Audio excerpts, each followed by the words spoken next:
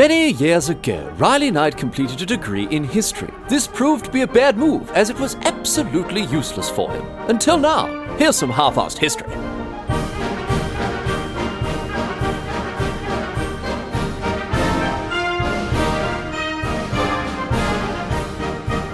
What's going on, mate? Great to have you along for some more half-arsed history. This week on the agenda, going to be having a chat about the Eureka Rebellion. This was a famous uprising in Australian history where gold miners in the 1850s rebelled against the colonial Victorian government. This rebellion was a result of the government imposing taxation without representation on the miners in the form of the much-hated miners' licence that they instituted.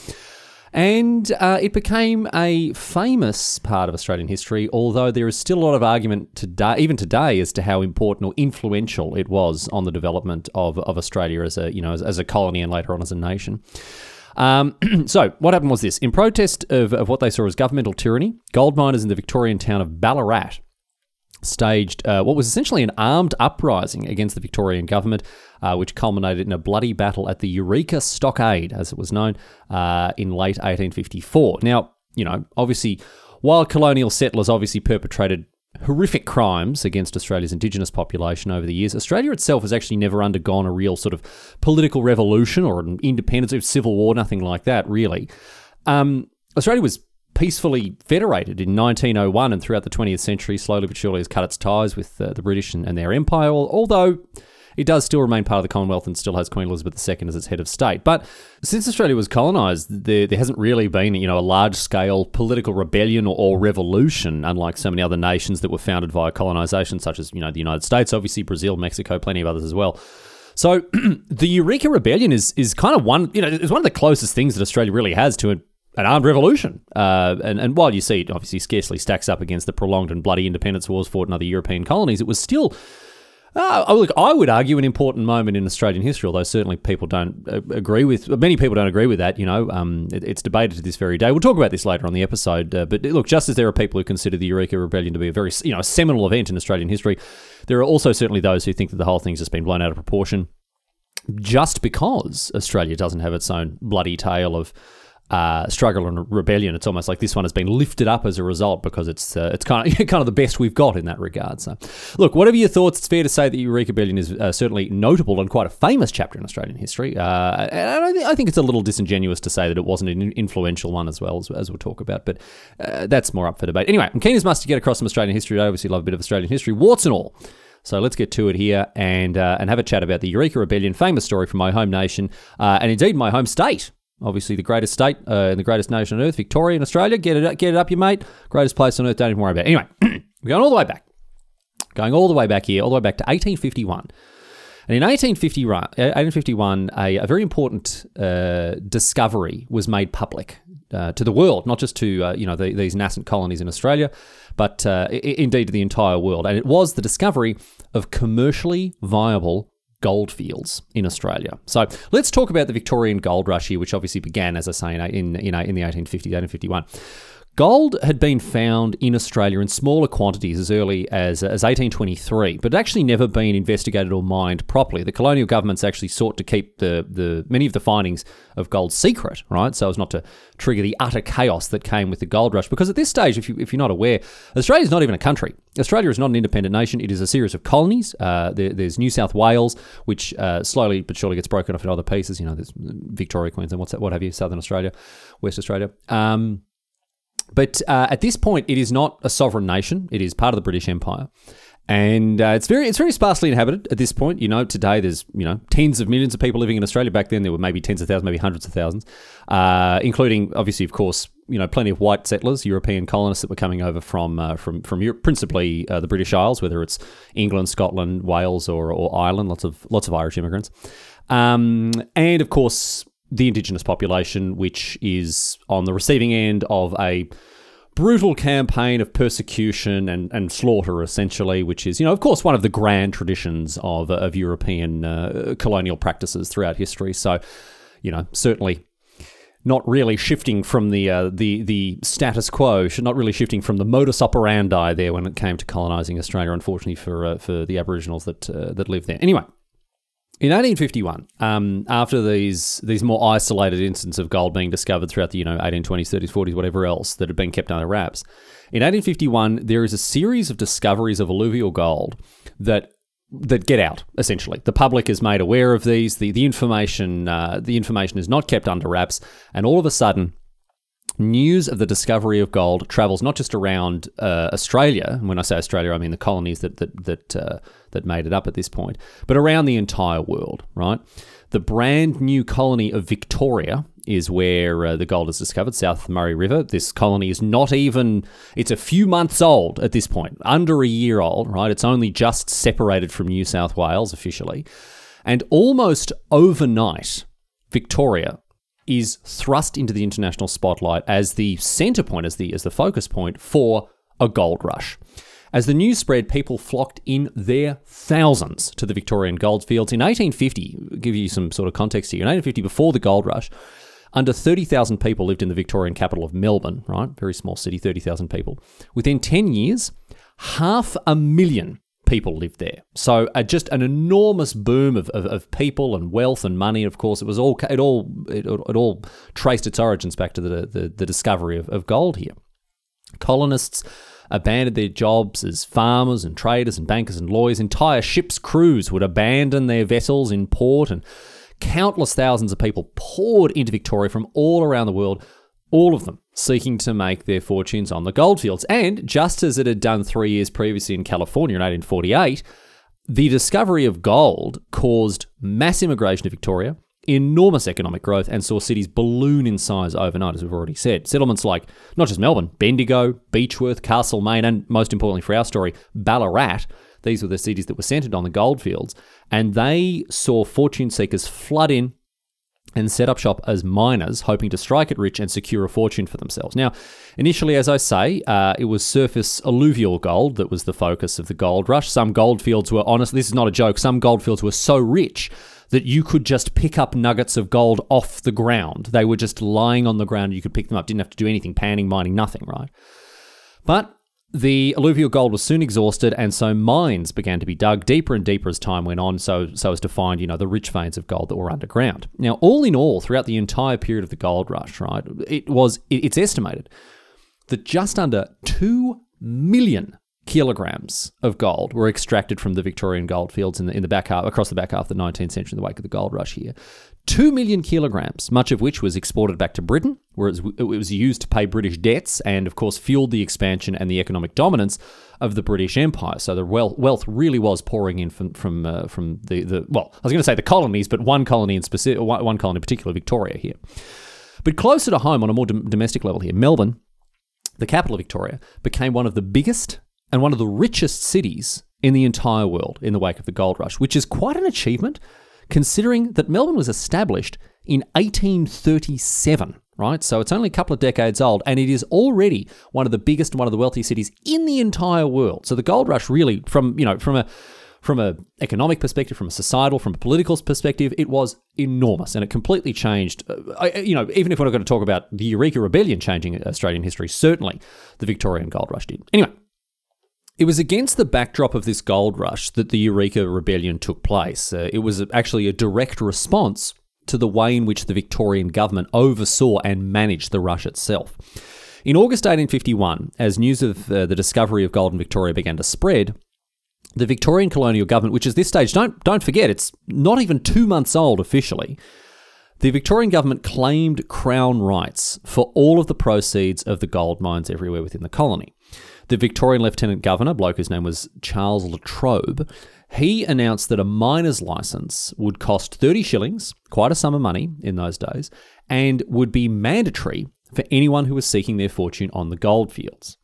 The announcement, as you might imagine, of this expensive miner's licence for the thousands of people who had poured into the colony to seek their fortunes, this announcement, it went over like a fart in an elevator. And within weeks, small groups of miners, they're getting together and they're protesting the licence and its fees. But this did nothing to prevent the colonial government from continuing to tax the pants off the miners here. In January 1852, the miner's licence was increased to £3 a month. That is £340 in today's money. And remember, that's every month. So thousands of pounds a year. It was an exorbitant amount of money, even when you consider how quickly miners could, get rich on the gold fields, but they're still paying £3 a month for the privilege of this. And the raise in the price led to much larger protests across Victoria very quickly indeed. And these protests, they threatened to become something much larger too, as many miners were reported to be stockpiling weapons as they continued to protest against what they saw as this draconian taxation here.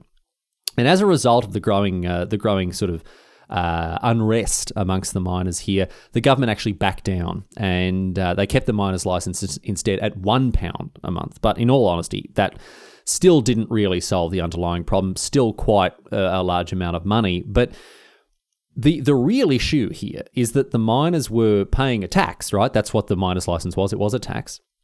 They were being taxed quite harshly, and they weren't being offered any representation in the Victorian Parliament. Now, this obviously doesn't sound great. No taxation without representation. Obviously, something that historically has been a very persuasive argument for political reform. But I want to remind you of something before we get... I said I'd tell this story warts and all, so I want to get across one thing before we get too deep on this bit, right? Remember that most of these miners are immigrants. They're newly arrived in Australia, and even today it's, very uncommon for new immigrants anywhere to immediately enjoy the benefits of suffrage. So these are blokes who have got off a ship a couple of weeks ago, are being asked to pay a tax in order to exploit the natural wealth of the colony they've just landed in, and are refusing to do so because they don't have a voice in Parliament. And because the taxation is also, very harsh indeed. But there's a little more back and forth than you might. It's not as black and white as you would think, right? But the other thing to consider here is that, these even the people who had been in Australia for a longer, even the people who didn't move to Australia for the gold, not a lot of them had been born in Australia. I mean, Australia didn't even exist, right? It was just the colonies, right? When I talk about Australia in this instance, I'm talking about the continent here because the nation doesn't exist yet in 1850, whatever.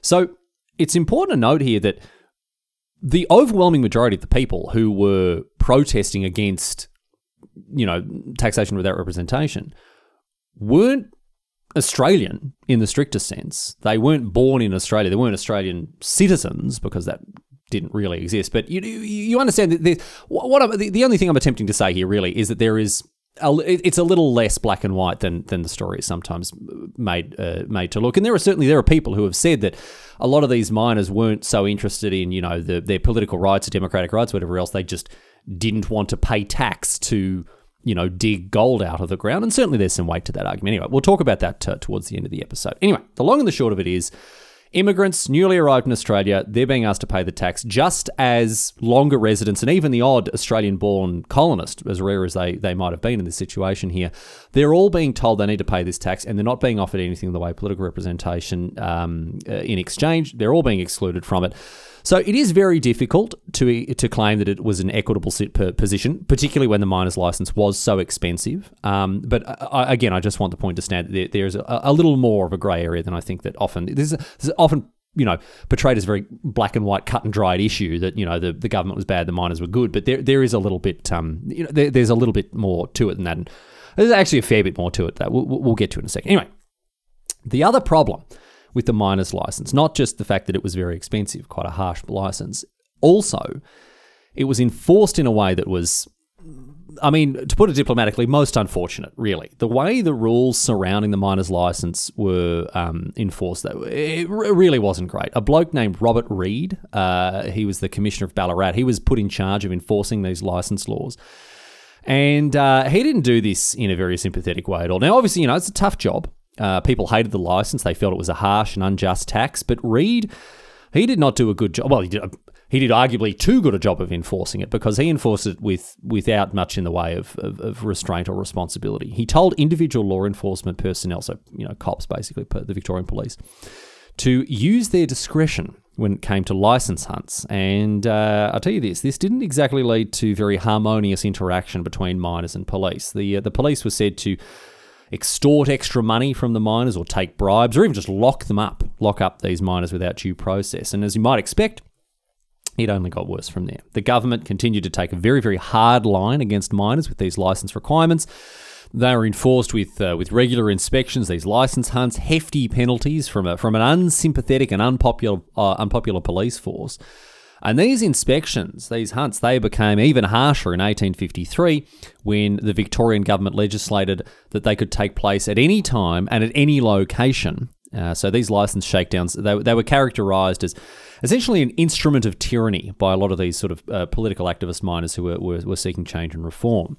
On top of all this as well, there was another rather unfortunate factor that was contributing to the tension between the miners and the government. And this one actually, it doesn't reflect all that well on the mine. Well, most of the miners, not quite all the miners, as we'll discover. There was actually something going on here that, again, comes back to the conversation we were having about it not being quite as cut and dried, not being quite as black and white as the issue is often portrayed, because these miners that are agitating against the government, actually there was another section, a subsection of miners that the rebellious miners really didn't like and blamed the government for their continued presence. Because in 1854, there was a sizable increase in the number of Chinese and other Asian immigrants, and the government was further blamed for this by the miners, who were already very unhappy with the tax, with the license, with the way it was being enforced, and now they're seeing the government, saying that it's the government's fault that now there's this increase in Chinese immigration that's going unchecked by the colonial government. So,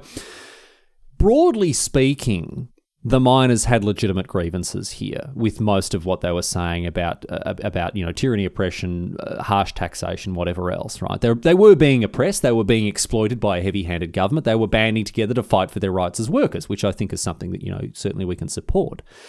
But it is most unfortunate, right, that these legitimate grievances that they had were undercut. Their movement became mired with this racist sentiment as they opposed continued immigration from Asia. Don't forget as well, right, these miners who are, having a great big carry to the government, complaining about Chinese Asian migration, talking about all these immigrants coming into the gold fields, complaining about it.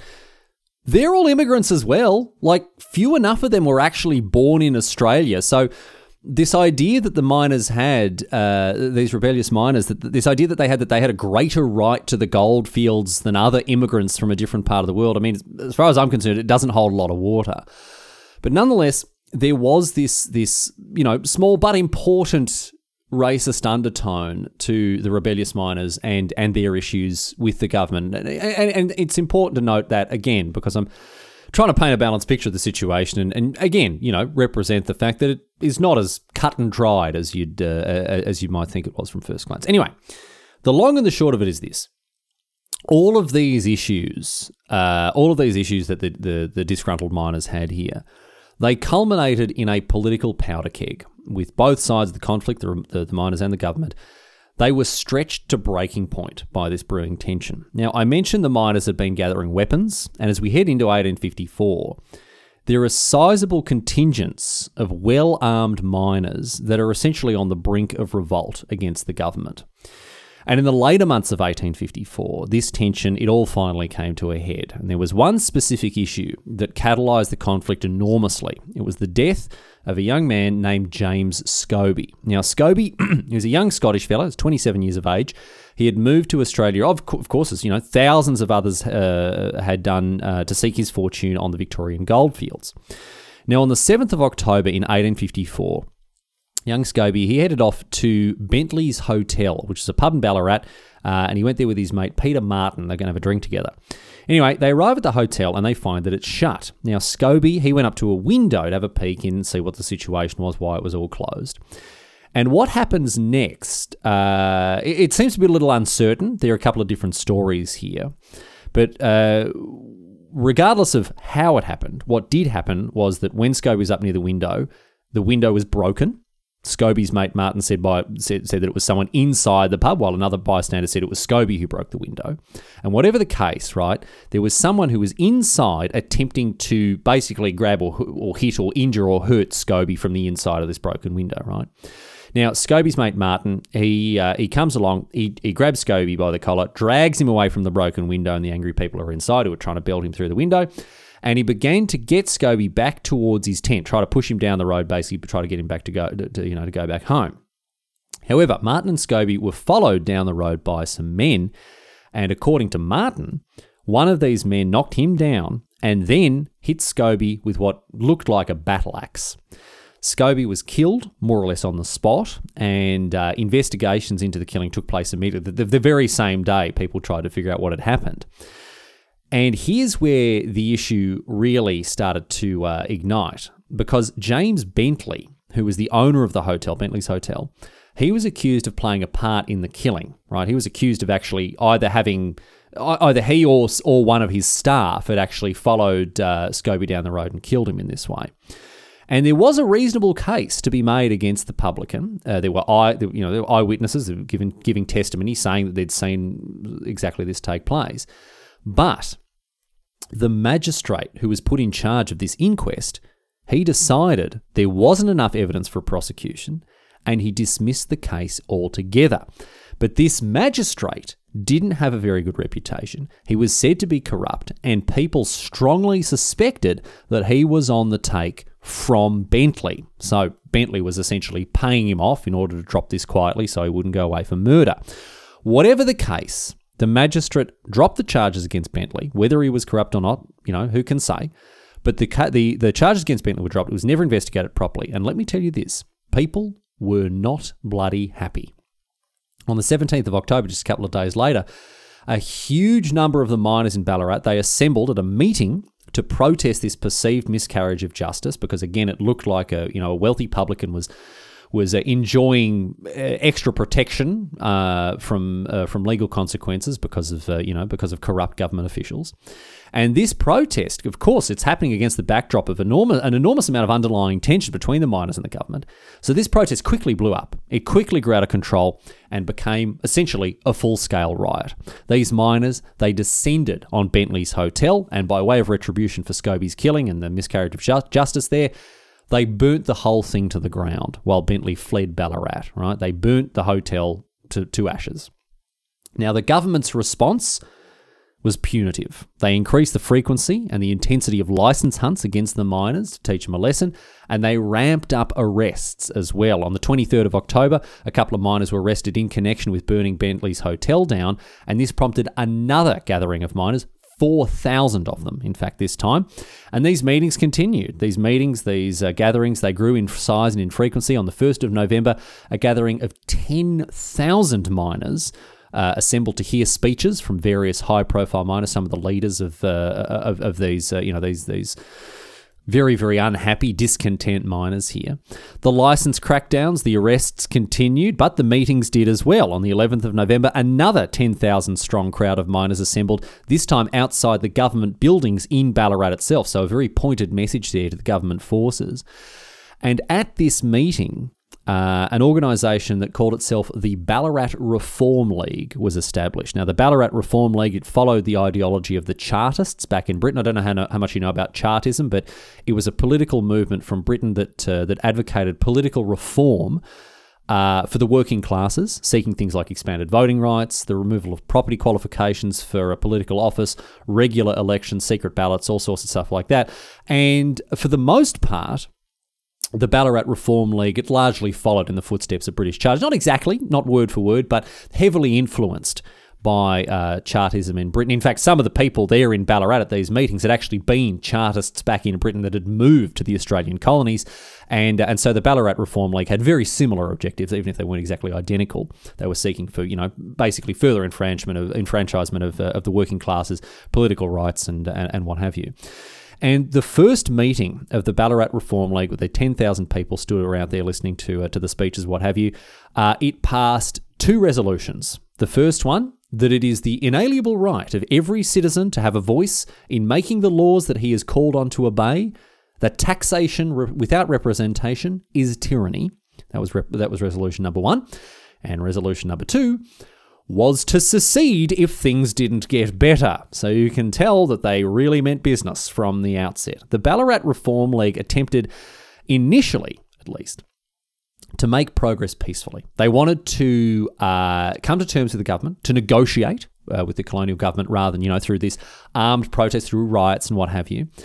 But unfortunately, the Ballarat Reform League did not make much progress when it came to negotiating with the government. The Governor of Victoria, a bloke whose name was Sir Charles Hotham, He initially did begin to take some action on the situation with the disgruntled miners. He established a royal commission to investigate the situation with the miners, the licenses, and the tensions on the goldfield, which is a good move, you'd think, right? Yeah, okay, good start. Actually, at least looking into it.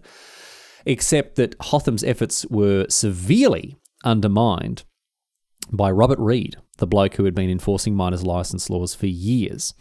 As the Ballarat Reform League attempted to make its grievances heard by the government, Reid, he refused to meet with the miners, he wouldn't listen to the grievances, and instead he cracked down on them yet again. This time he called up extra police from Melbourne to Ballarat. Now, this proved to be a bad move, as the reinforcements were actually attacked en route to Ballarat by some of the miners, and the next day, in response to Reid, calling up extra cops and an extra sort of law enforcement presence there, a truly enormous gathering of miners took place. 12,000 of them, right, got together on the 29th of November. They met and they were told by the Ballarat Reform League of the developments, the fact that Reid had rebuffed them, the fact that even though Hotham had put together this Royal Commission, it didn't seem like there was going to be any movement politically when it came to, sort of the attempts at diplomacy that they were making, right, the failed negotiations with the government.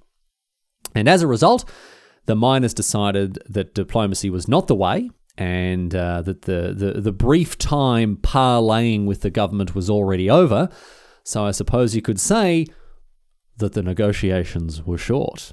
Instead, the miners decided upon open rebellion, and now symbolically at this meeting, they symbolically burnt their licenses as part of this new resolution for political action. They were not going to attempt to negotiate and weren't going to attempt to talk to the government about it anymore. They were going to take direct action. And as I've talked about with weapons stockpiling, with the fact that they were ready to escalate these protests into full-scale riots, you can tell there is a fair bit of momentum behind the miners who are looking for a bit of a scrap. And, those in the Ballarat Reform League who had advocated negotiation, diplomacy and compromise, they were outed, and a new group of mining leaders took place, those who were in favour of open resistance and rebellion. And the most famous of these leaders was a bloke named Peter Laylaw, who, in response to another government crackdown after the licence burning, he took charge of the thousands of rebellious miners and attempted to sort of whip them into shape a little bit here. On the 30th of November,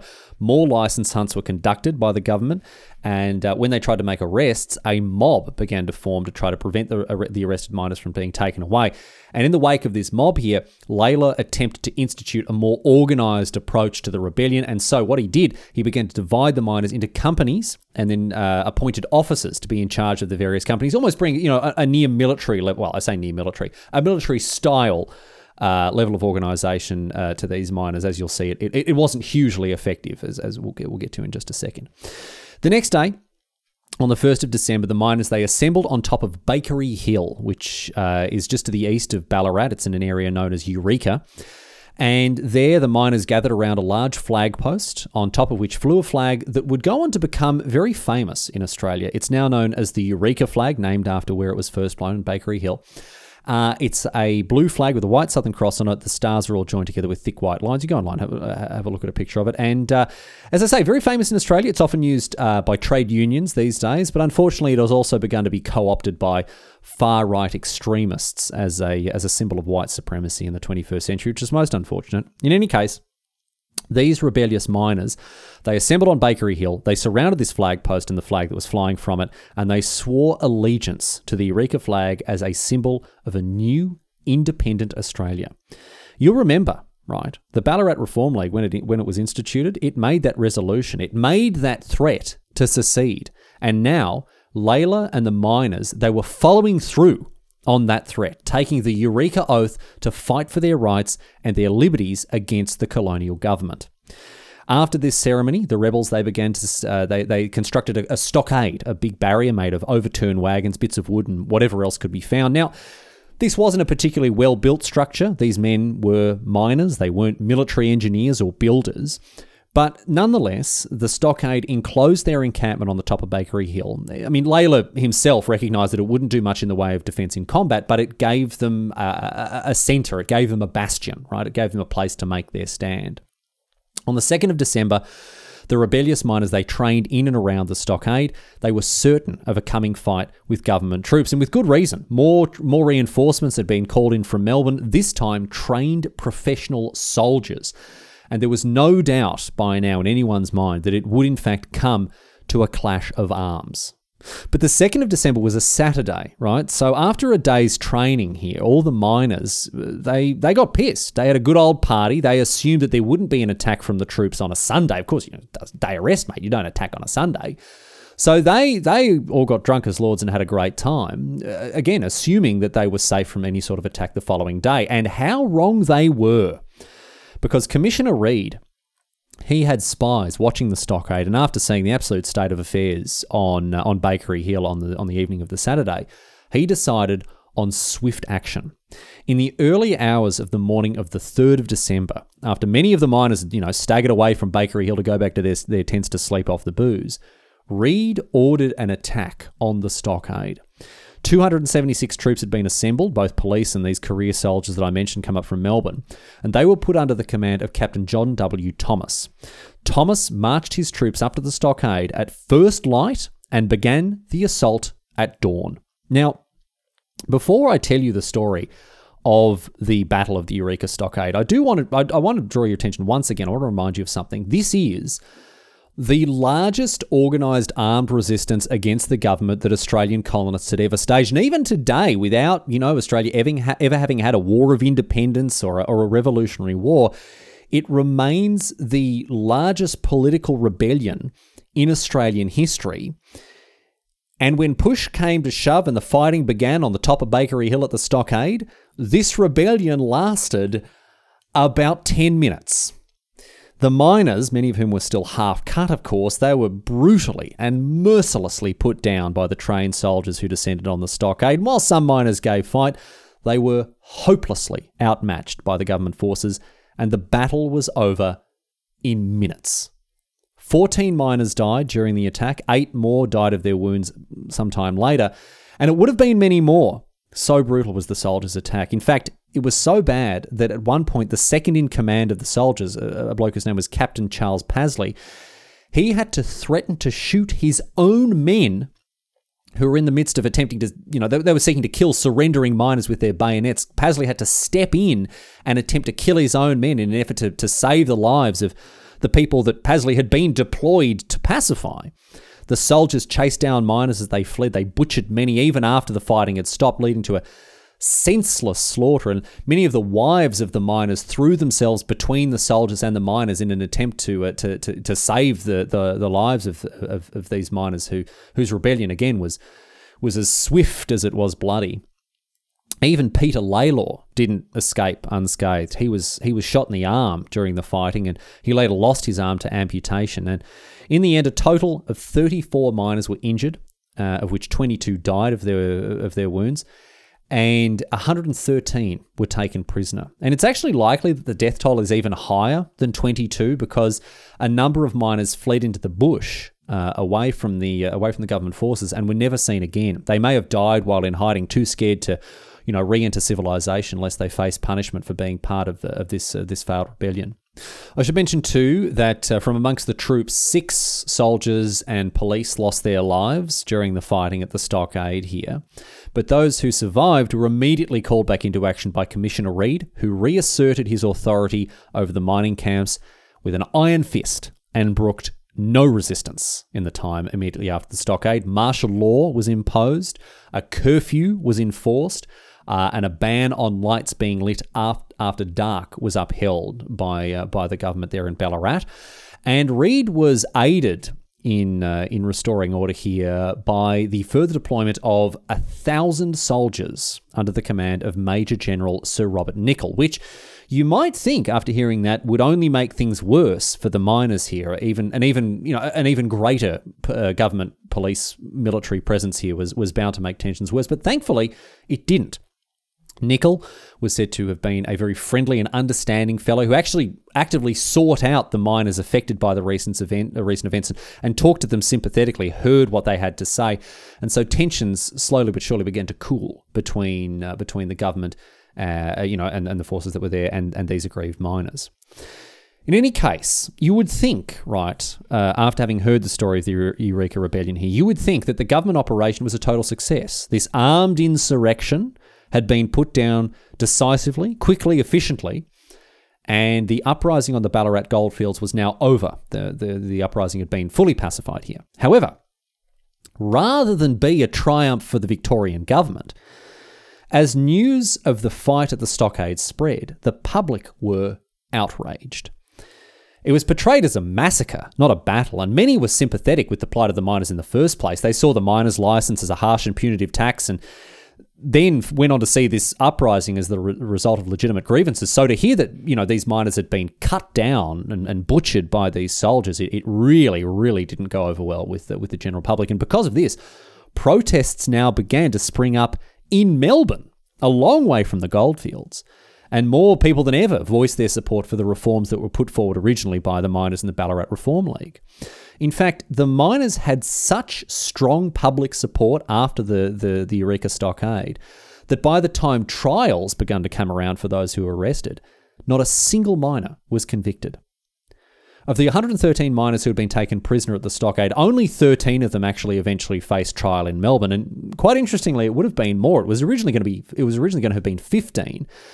But 3 of those 15 were American. They were US citizens. And so the US consul intervened on behalf of 2 of them, just 2 of the Americans, and secured their release. Now, you may wonder, why didn't the US consul intervene on behalf of all 3 of these US citizens? Well, the 3rd American, a bloke whose name was John Joseph, just so happened to be black. So how about that? Didn't enjoy the full consular protection offered to his compatriots there. In any case, when the trials began in February 1855, not a single one of the 13 accused men were convicted. In fact, the only people to face criminal punishment as a result of these trials, none of the miners.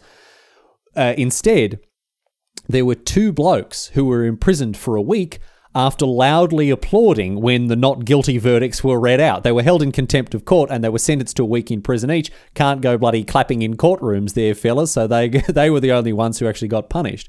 Anyway, happily for these rebellious miners, they weren't punished further than what happened at the stockade, and all of them walked free. And as they exited the courtroom, many of them, including John Joseph, were hoisted onto the shoulders of the crowds, paraded through the streets, and largely celebrated by the adoring crowds that had, packed the streets outside the courtrooms to be the first to hear the verdict of the court. So it went very well for the miners, but conversely, the government, the Victorian colonial government, it became more and more mired in disapproval, especially after the Royal Commission that Governor Hotham had called for came back with its results. Remember that Hotham, he instituted this Royal Commission, and in 1855, the commission handed down its findings. And I will tell you this, right? They were not kind to the government. The commission had been ordered before the stockade, before the fighting, and came back after it with a scathing review of the Victorian colonial government. The commission criticised more or less every aspect of government behaviour in connection with this whole affair. The miners' licences, their enforcement, the heavy-handed policing, the lack of concern for the miners' welfares, their grievances for the government itself. It made a range of recommendations, most of which were instituted, but not all of them for the better, as you'll see. But let's get across the good news, because there was plenty of it, firstly. Here we go. The miners' licence, abolished. They were replaced instead with a yearly fee, which amounted to just £1, so a 1/12 of what had been expected of the miners previously, and on top of that, a small export fee on the gold that was then sold. The police presence on the goldfield was cut enormously, and the corrupt gold commissioners were replaced. And similarly, Reid and many other people like him, Reid specifically was quietly retrenched to rural Victoria after his horrendous mismanagement of the situation in Ballarat, and largely fell off the face of history there.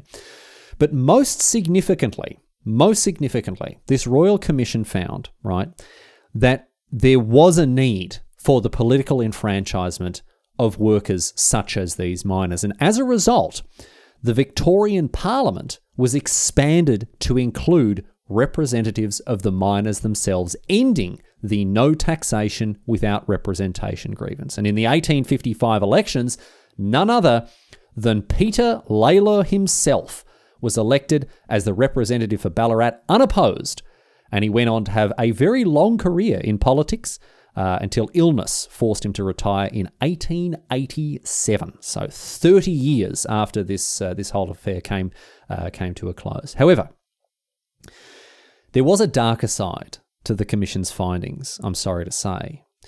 I mentioned before how Chinese immigrants had led to a good amount of discontent amongst the miners after the 1854 influx of Asian migration.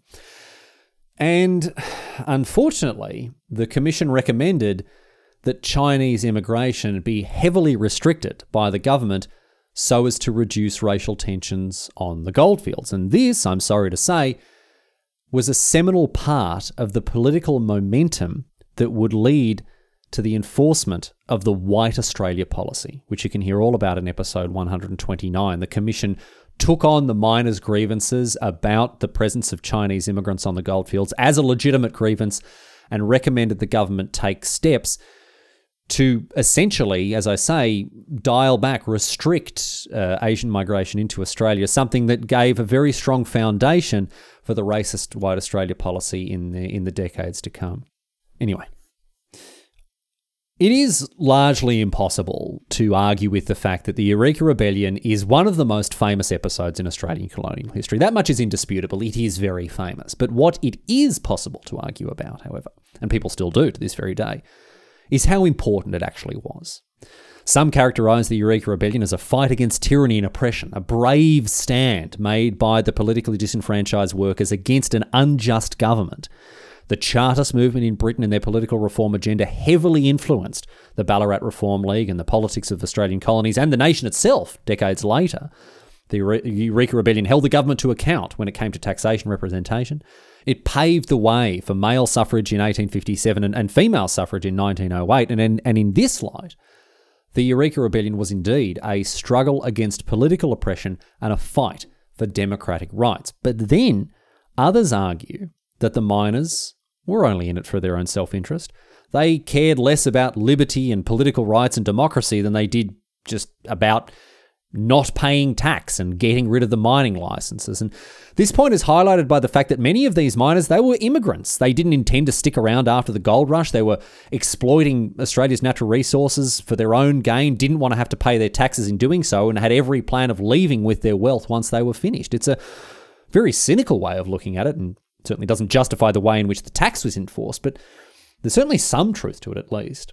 But quite aside from these two opposing viewpoints here, it's also possible that the reason the Eureka Rebellion is so famous is because, as I mentioned before, Australian colonists never fought a war of independence. They never rose in open rebellion against their imperial overlords to the extent that other colonies did.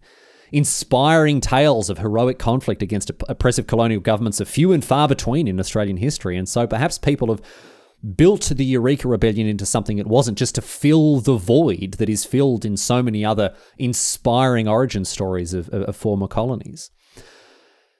The Eureka Rebellion has a legacy that I would say is very difficult to unpick, therefore, especially when you factor in the racist undertones that it also involved. And today, the Eureka Rebellion is often used in Australian political circles to support various political agendas, many of them in direct opposition to each other, often with little reference to the actual historical struggle itself. As I mentioned, even the far right are attempting to co-opt the flag for their own purposes.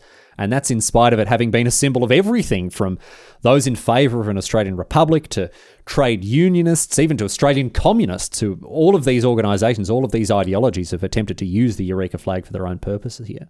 So the Eureka Rebellion is undoubtedly an important part of Australian history, although debate will continue as to exactly how important and for what reasons it was important.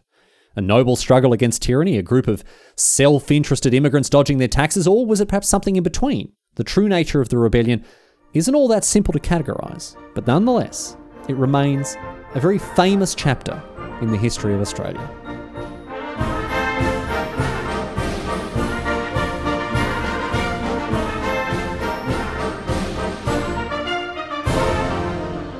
But that's it. That's all she wrote today, sports fans. That is the story of the Eureka Rebellion. Always great to get across a bit of Australian history, so I hope you enjoyed it as well.